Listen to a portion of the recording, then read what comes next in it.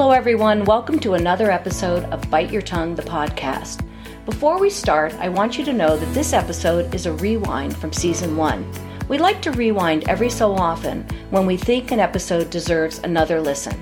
This is one of those episodes. In this episode, we explore spirituality and religion. As we just wrapped up some major religious holidays, I wonder how many of you struggled because your adult children have different beliefs, or no belief at all. More and more young people are turning against religion, and we're wondering how this is affecting families. This is one of our earliest episodes, and I have to tell you we struggled a little bit with our sound and connection, but the messages are loud and clear. And our two guests are two of my favorite.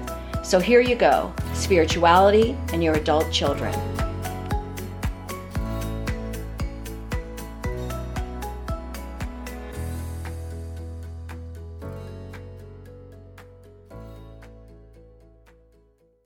We can only live our own lives based on the spiritual practices and customs we have thoughtfully chosen for ourselves.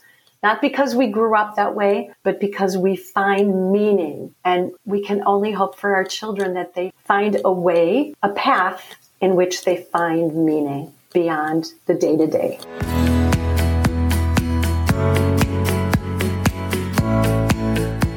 Welcome to the Bite Your Tongue podcast. I'm Denise, and I'm joined by my good friend, Dr. Ellen Broughton. We've been through many years of parenting together, and now we're ready to talk about the ins and outs of parenting adult children. Your diapering days are over. Now it's time to consider when to bite your tongue. So let's get started.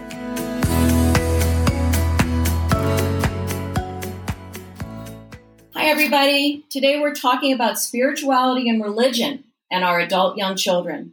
Joining us for this discussion are two amazing women who I know will offer quite a bit of insight, compassion, and advice. First, let me introduce a dear friend, the Reverend Elizabeth P. Randall. Elizabeth is the rector at St. Andrew's Episcopal Church in Denver. But what I hope Elizabeth will share with us today is her compassion and open-mindedness.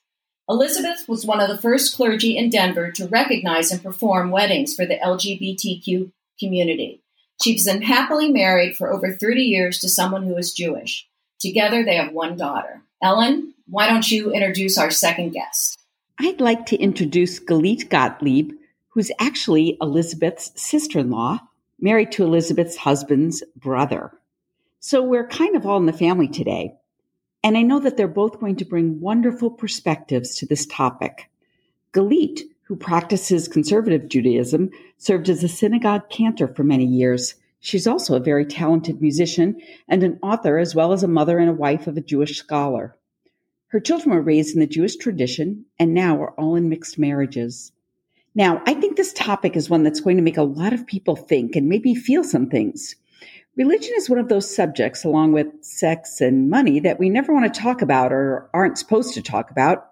And I was thinking about this topic in my own life as we were preparing for today's show and thinking about the fact that I was raised in a Lutheran home, but two of my grandparents were Catholic and one was nothing.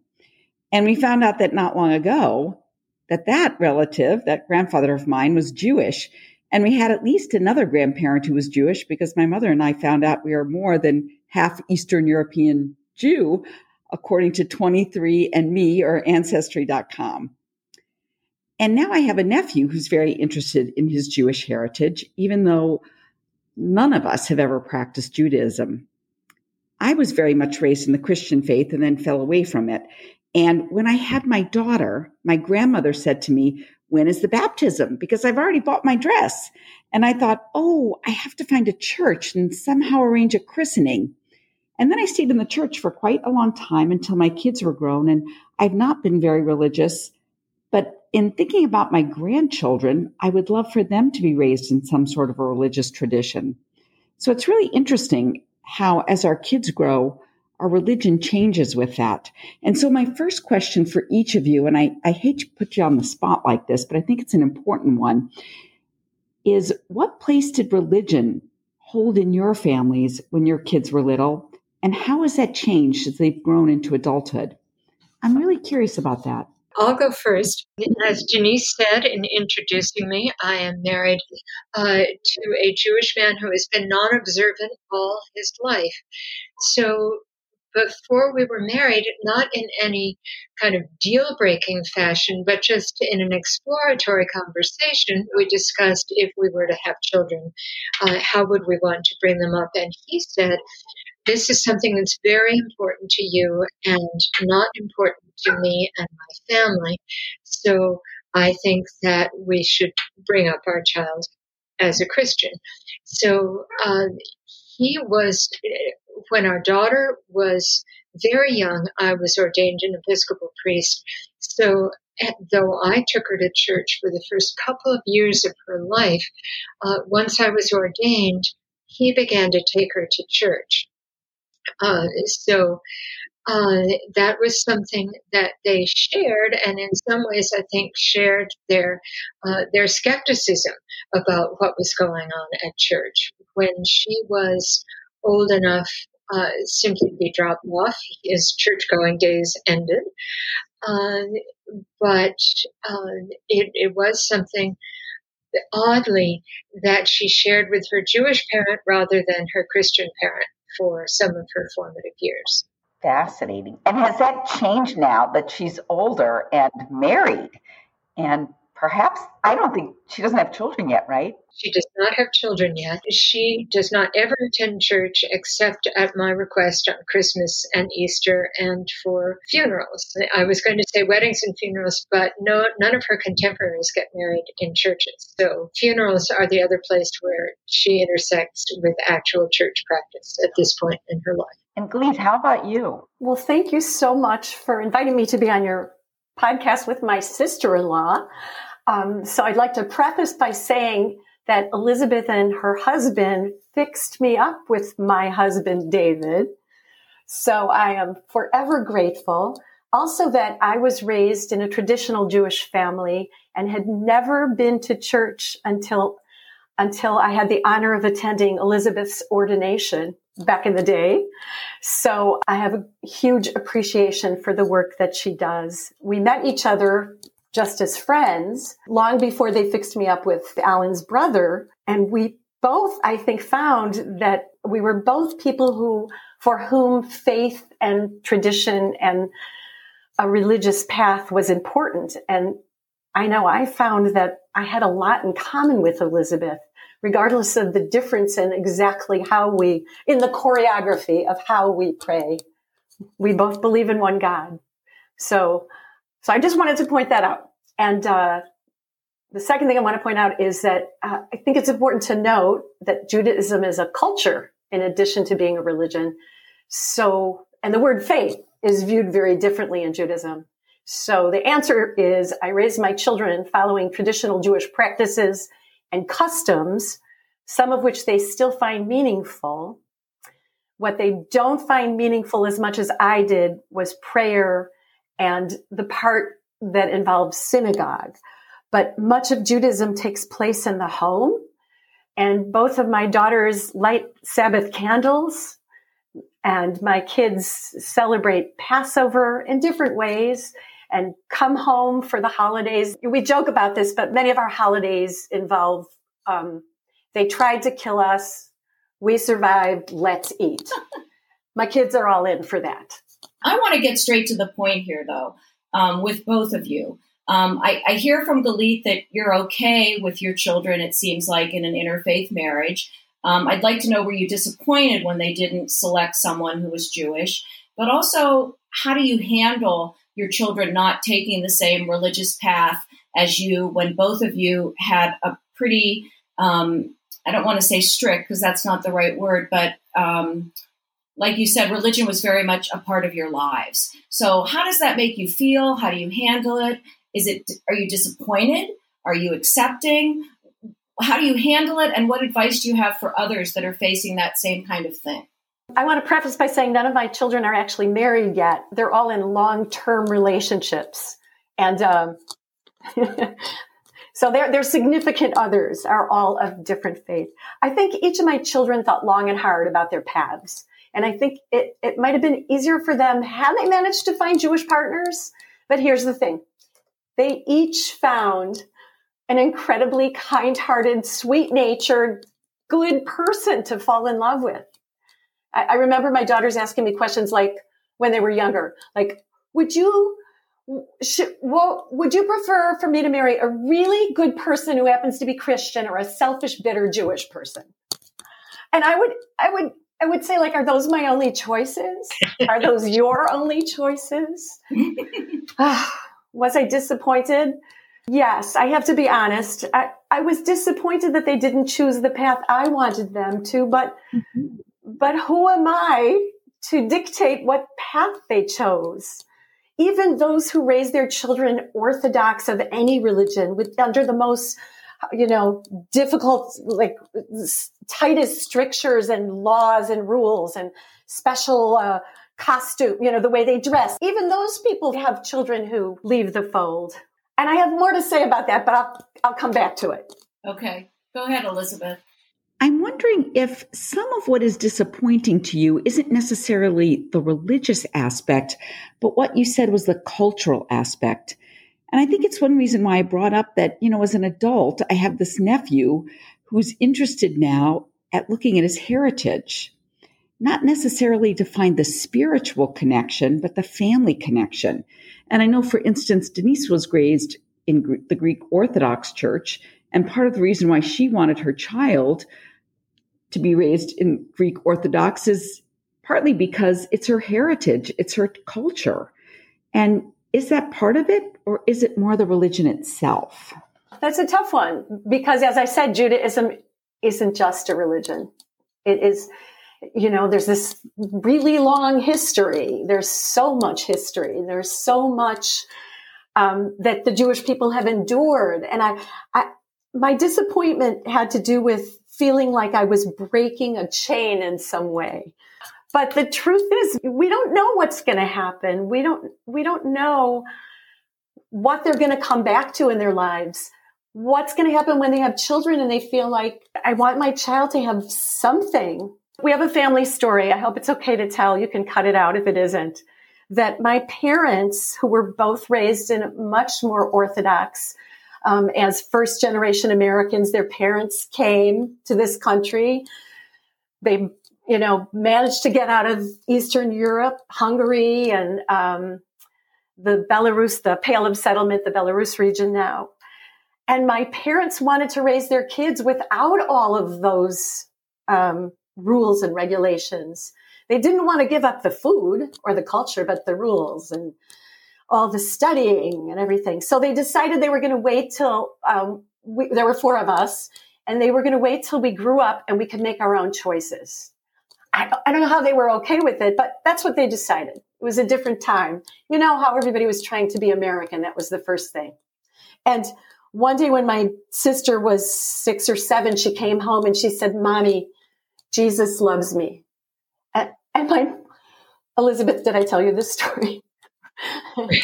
And my mother said, "Who told you that?" And it was the little girl next door who went to a Catholic school, and her name was Lori. So my sister told my mom, and my mom said, "Jesus loves Lori. He doesn't like you at all." Okay, maybe I would handle it differently. And the next day, my parents we were enrolled in private tutorials with a rabbi who came to our house and began teaching us the Hebrew letters and the traditions and the prayers. Like that was the end of their experiment. We don't know what our kids are going to do. And I think, one of the things that I've been thinking about is as we work towards this conversation is the parents who say they want to let their children decide for themselves, and how that can be an experience of loss.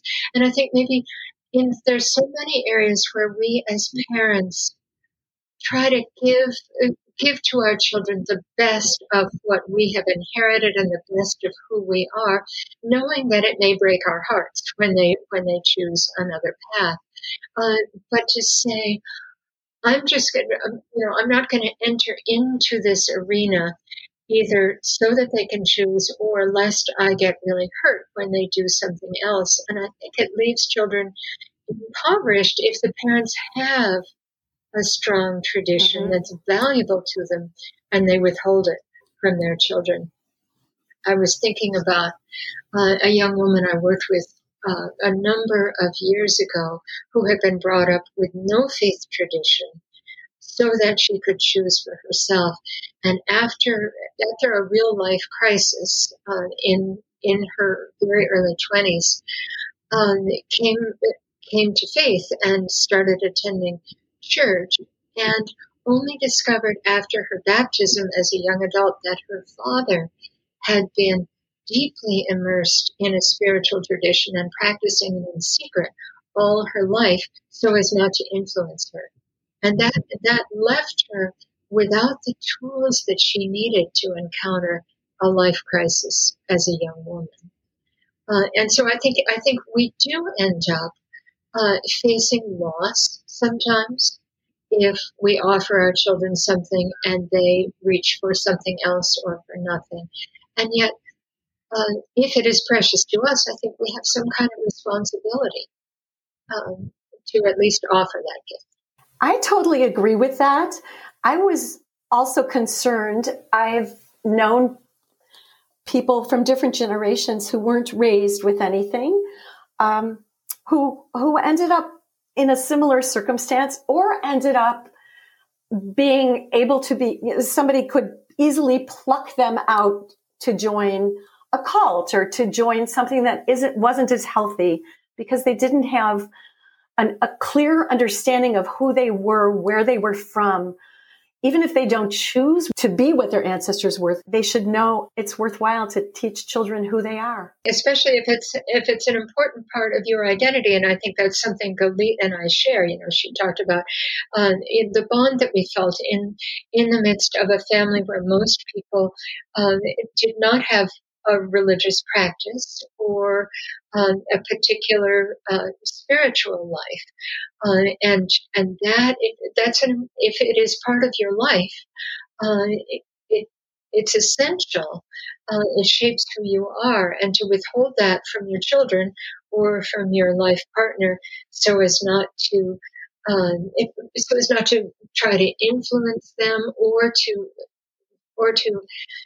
exaggerate a difference, I think leaves you offering less than your full self to the people who are the most important in your lives. Both of you talked about your spirituality that you had with you, and there's one God.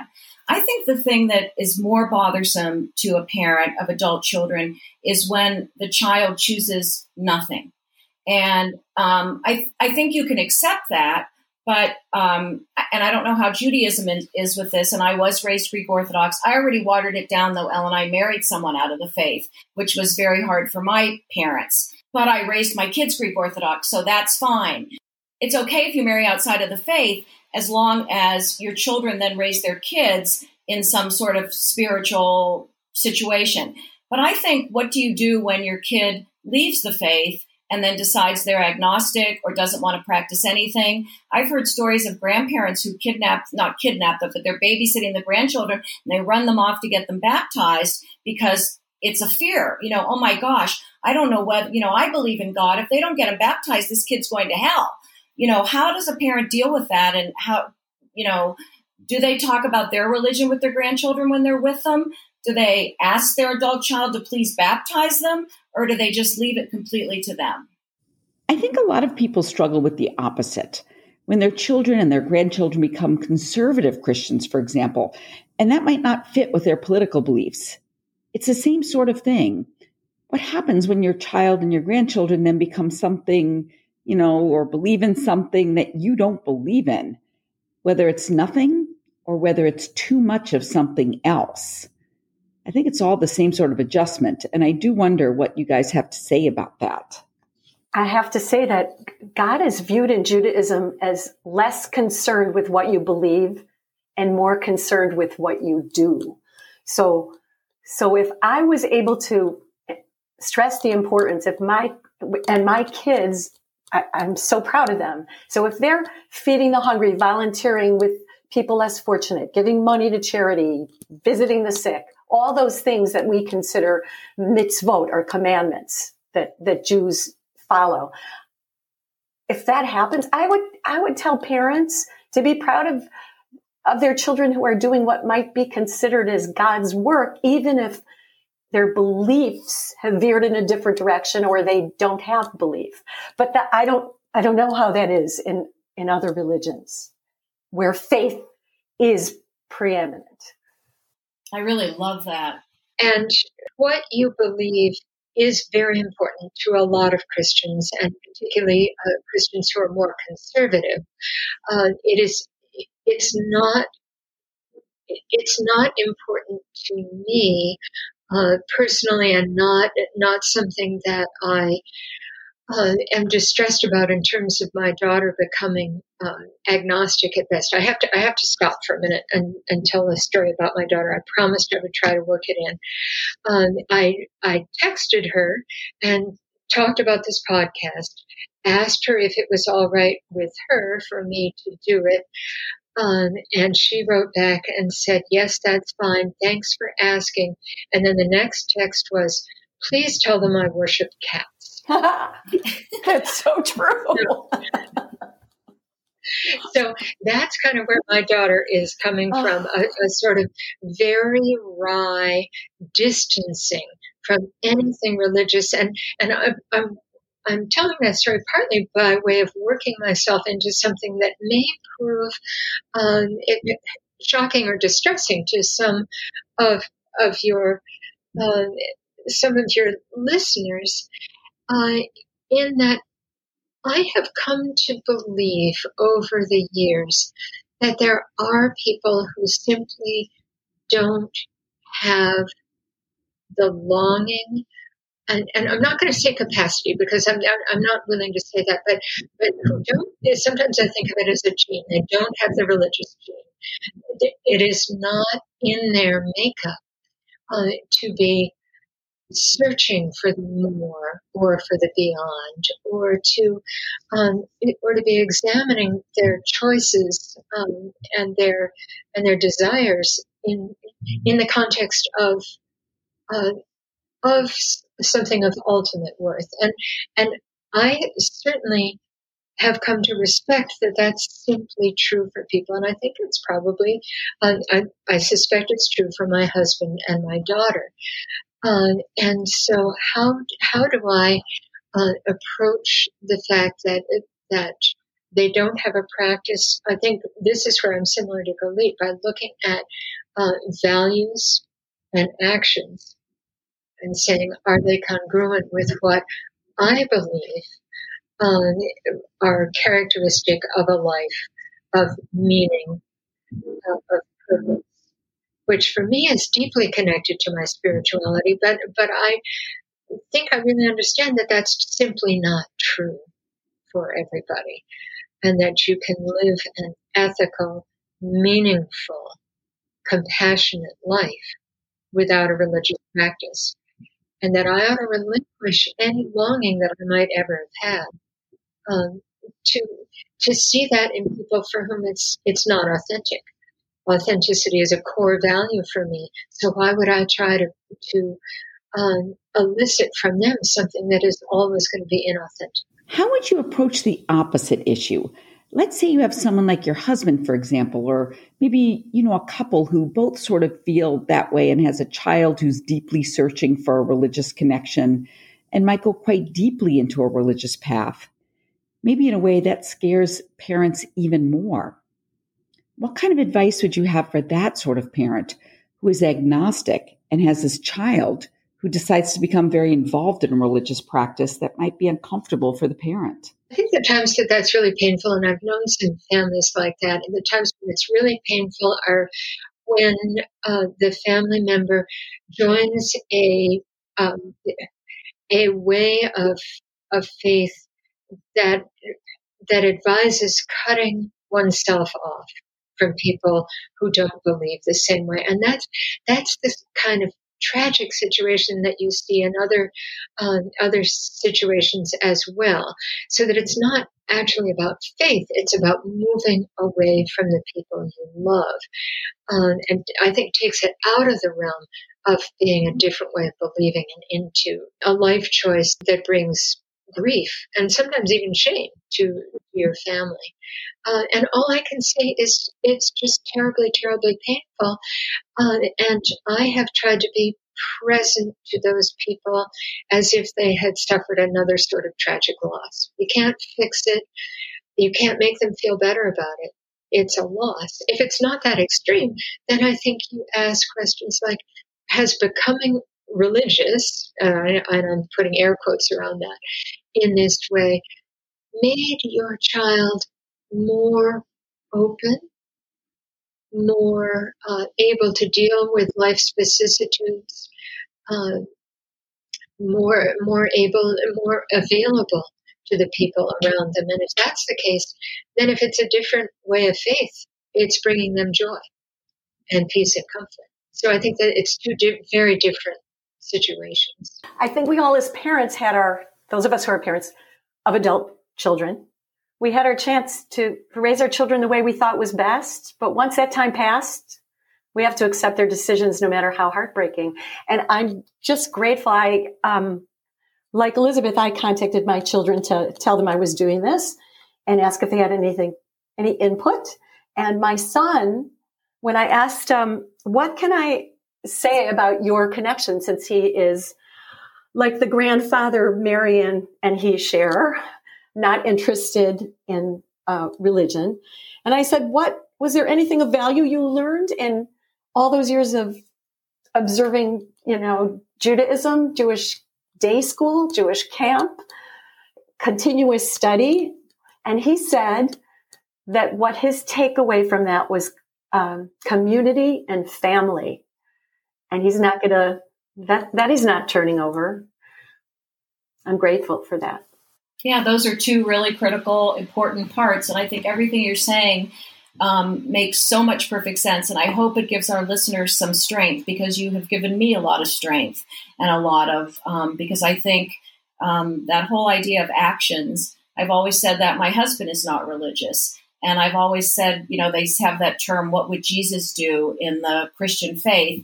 And I look at my husband and I think he represents that more than most people I see that are telling me they're very, very religious. I watch his daily actions in a way that are beyond anything that I see from many other people. So that has given me,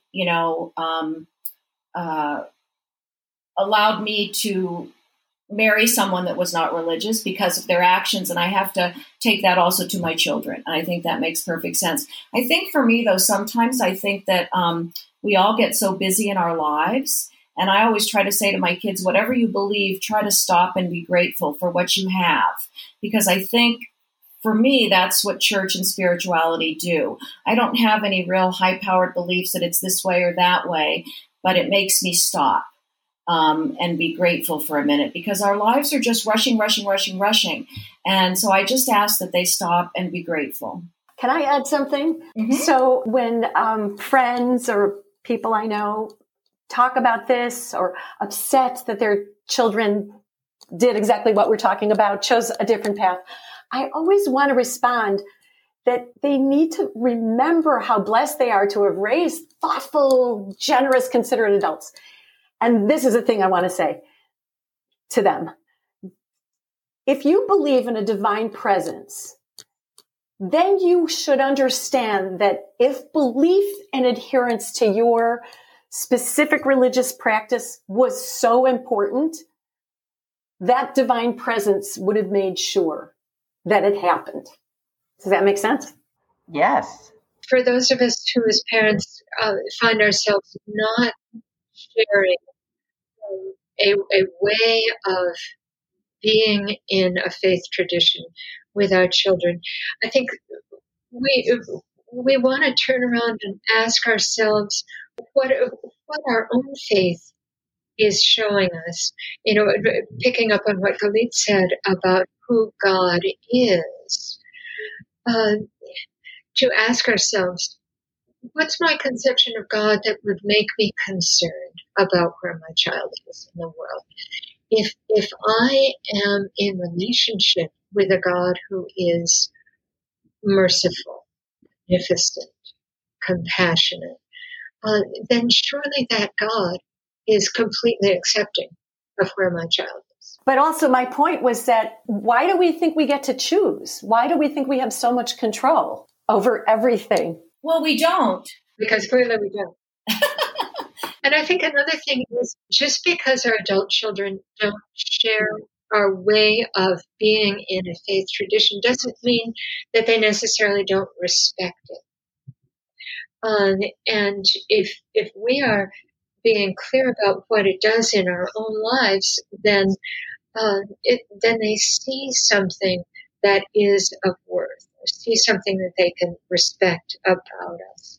And I think about the number of times that my daughter and members of Gottlieb's family actually have asked me to pray for somebody.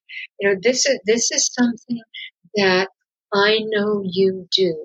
This is something I recognize not only is valuable to you, but I'm going to go ahead and say is valuable to the world, that it matters. It's not something I do, but it's something you do, and I'm asking you to do it on my behalf. That is a lovely thing to think about. And it shows that our children do honor us in ways that we don't always expect them to. And I'm thinking about religion, too, in this way, that it's sort of like a container for a lot of our fears as parents, and also a lot of our desires as parents. Denise has been talking on many of these podcasts about fear in many ways. It seems to be a theme in many of these episodes. And part of that fear is that our kids aren't on our path. And so religion in some ways is being on the same path as our ancestors. So we want that for our children, yet at the same time, being a parent of an adult really means separating what we want from what they want. And so religion is sort of like in the Venn diagram of those two things. It sort of brings both of those things together. And we have to kind of play out this separation and also this connection to generations on the same sort or in the same sort of sandbox. And it's complicated. I think that's so true, Ellen. And I guess I sort of, when I understand, Greek Orthodox is a lot, there's more Greek in me than there is the Orthodox. And I already watered it down by marrying someone that wasn't Greek. And my kids will not marry someone Greek, I'm sure. So that's going to be watered down. But I want to go to religion. When you say, Galit, what control do we have? When I get upset or think about it, I think to myself, really when a child's born into a family, boom, they're Catholic, boom, they're Jewish, boom, they're Muslim, boom, they're agnostic.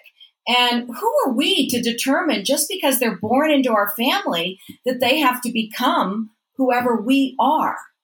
We want to share our values, like you said, our actions, our compassion, our, that sort of thing. But who's to say when you're born to a Catholic family, boom, you're Catholic, boom, you're this? I get that. And I think you have to think beyond that, just like you guys are saying. Well, and I think Judaism is a heritage and a culture as well as a faith. You can't be, you can be born into a Christian family, but you're not born a Christian. You become a Christian by baptism. And so there is an element of, there's a great longing on the part of some parents or grandparents in particular to have children baptized, thinking that that will continue them in that same heritage. But that is something that has to be embraced anew in adulthood. The same way that someone would, well, not in the same way, but in a similar way, someone would decide to continue practicing Judaism. But Christianity isn't there isn't, at least in my way of being Christian, there isn't as much of a culture or a heritage, which means that there is more of an element of your child could choose a different way of being. And in some ways wander farther away from your faith, because we don't have those home-based traditions. We don't have a heritage and a culture in this way. Do you really believe that, I know when a child's born, okay, they aren't Christian, but do they really have a choice? In the Greek Orthodox Church, they're baptized at, 6-7 months old. I don't know what it is in most of the other churches, but do you think they really have a choice? No, and some Christian traditions, you wait until you do have a choice. But I do think, and so you are made a Christian at baptism, but it is still something that you can walk away from in a different way. The prayer book doesn't say that. Don't tell the bishop I said that.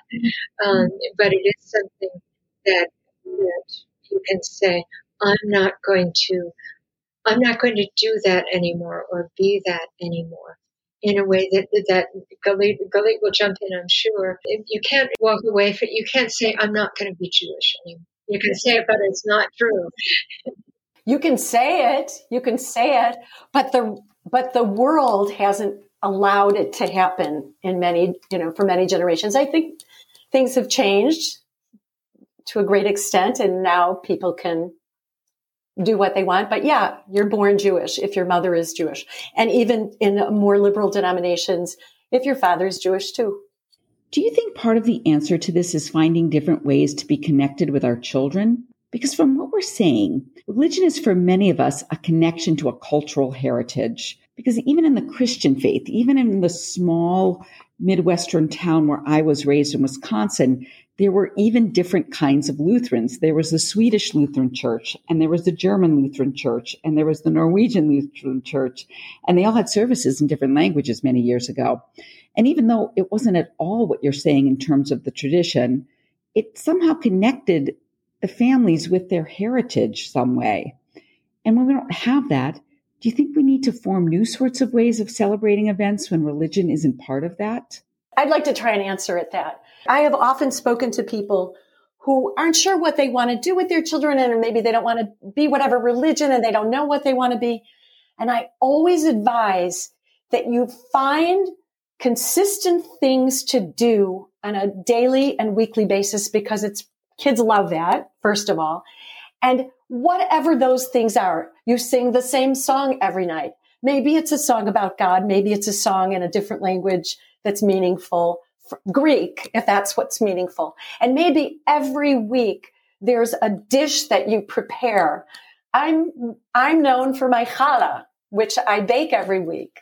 And my kids, no matter how, and I think a lot of people's kids, no matter how far they stray, they're gonna always remember delicious things and the family circumstances of eating together and stopping the rest of the world, setting it aside to celebrate things together.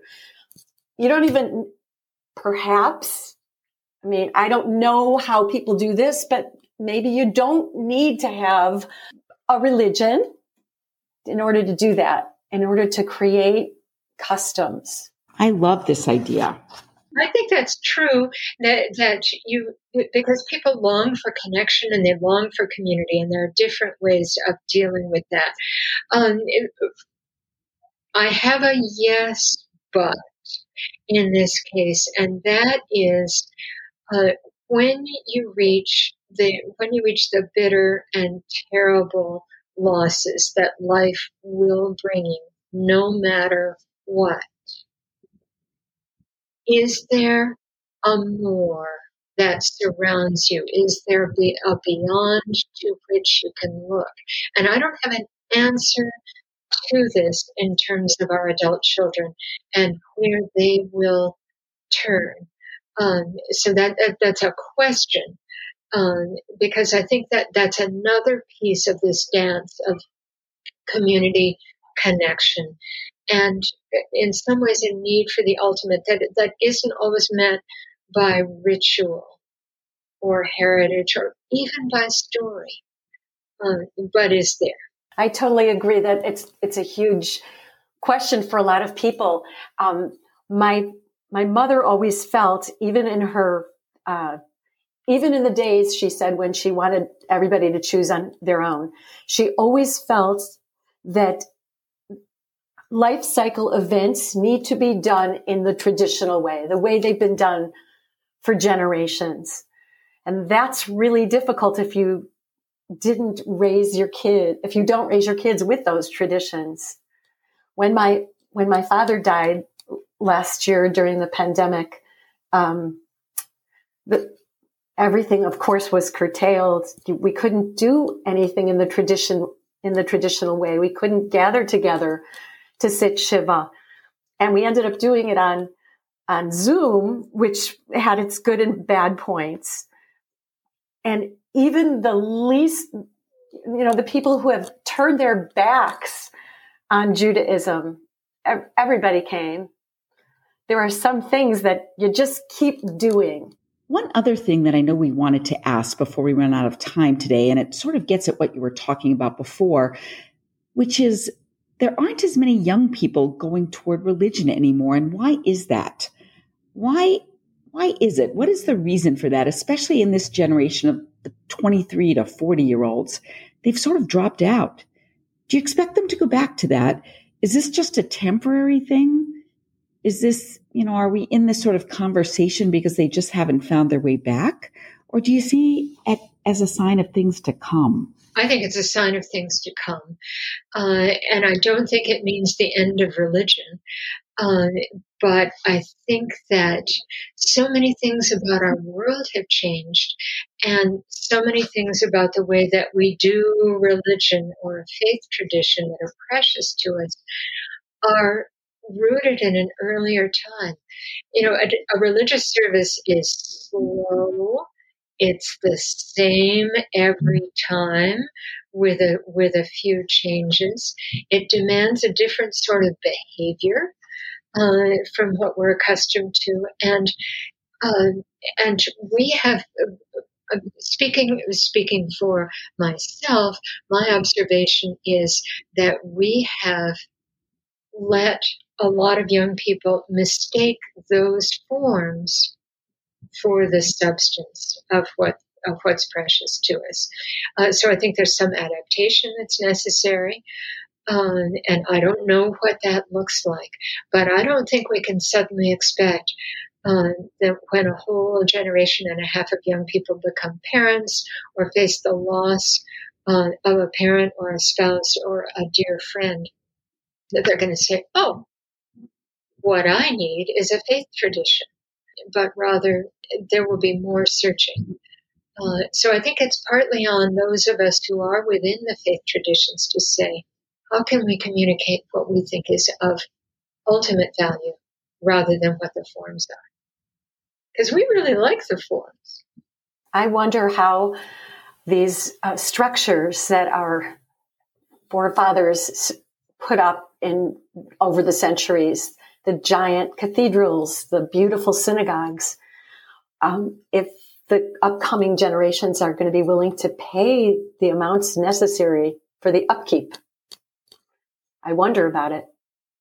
Especially now that they find they can do everything on Zoom. They don't even have to go into a building. Is that going to keep going? I don't know.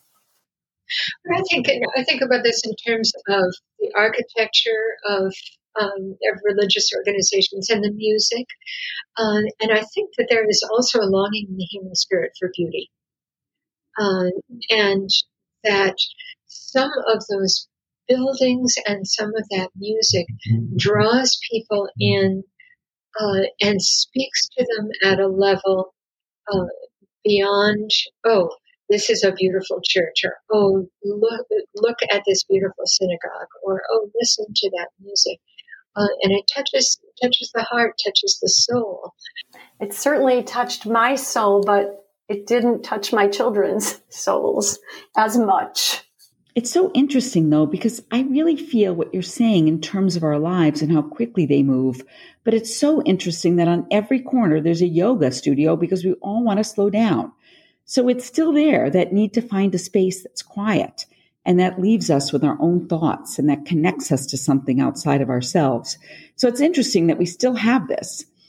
And I guess we're just, changing as a society. And it's very interesting.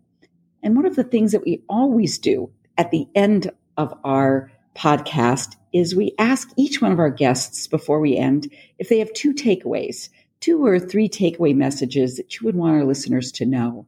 So Elizabeth, why don't you go first? some people won't be surprised to hear me say this. I have something that's either 1 or 3, and I'm not sure which it is.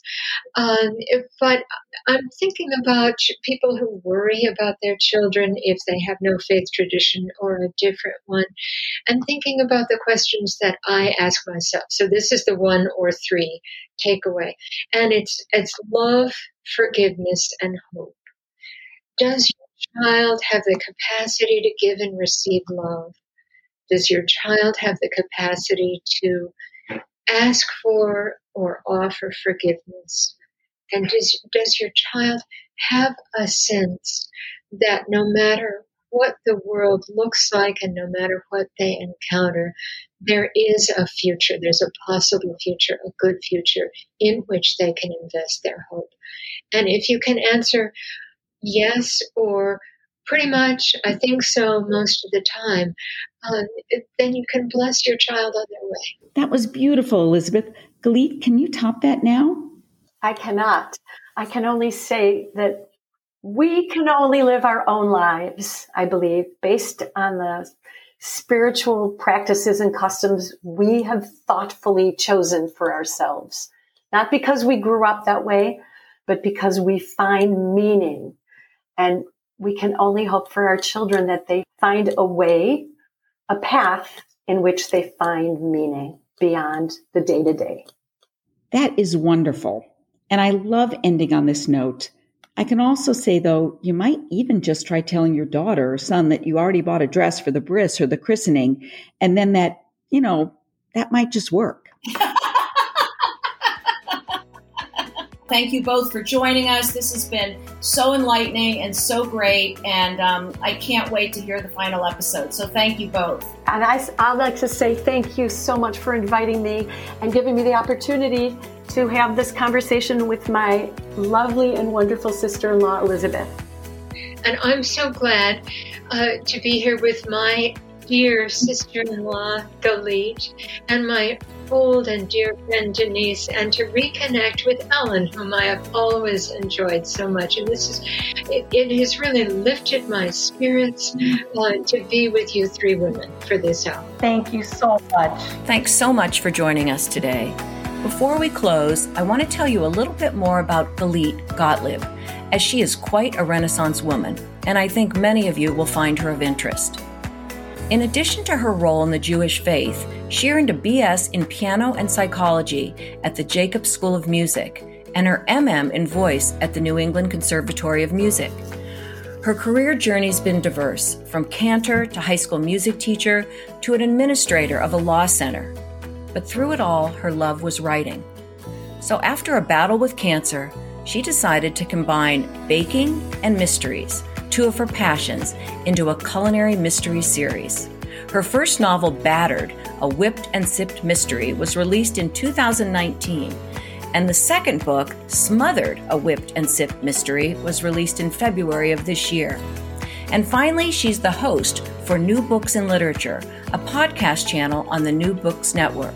We'll make sure to provide links to Galit's books and her podcast series in our episode notes. Thanks for joining us, Galit. And thanks again to all of you for joining us. We hope you are starting conversations in your homes, and this is giving you some food for thought. Remember to send us your ideas, connect with us on social media, and subscribe on Apple or Spotify.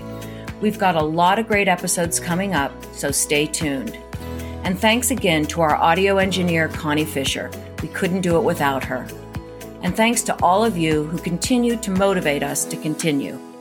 But always remember, sometimes you may just have to bite your tongue.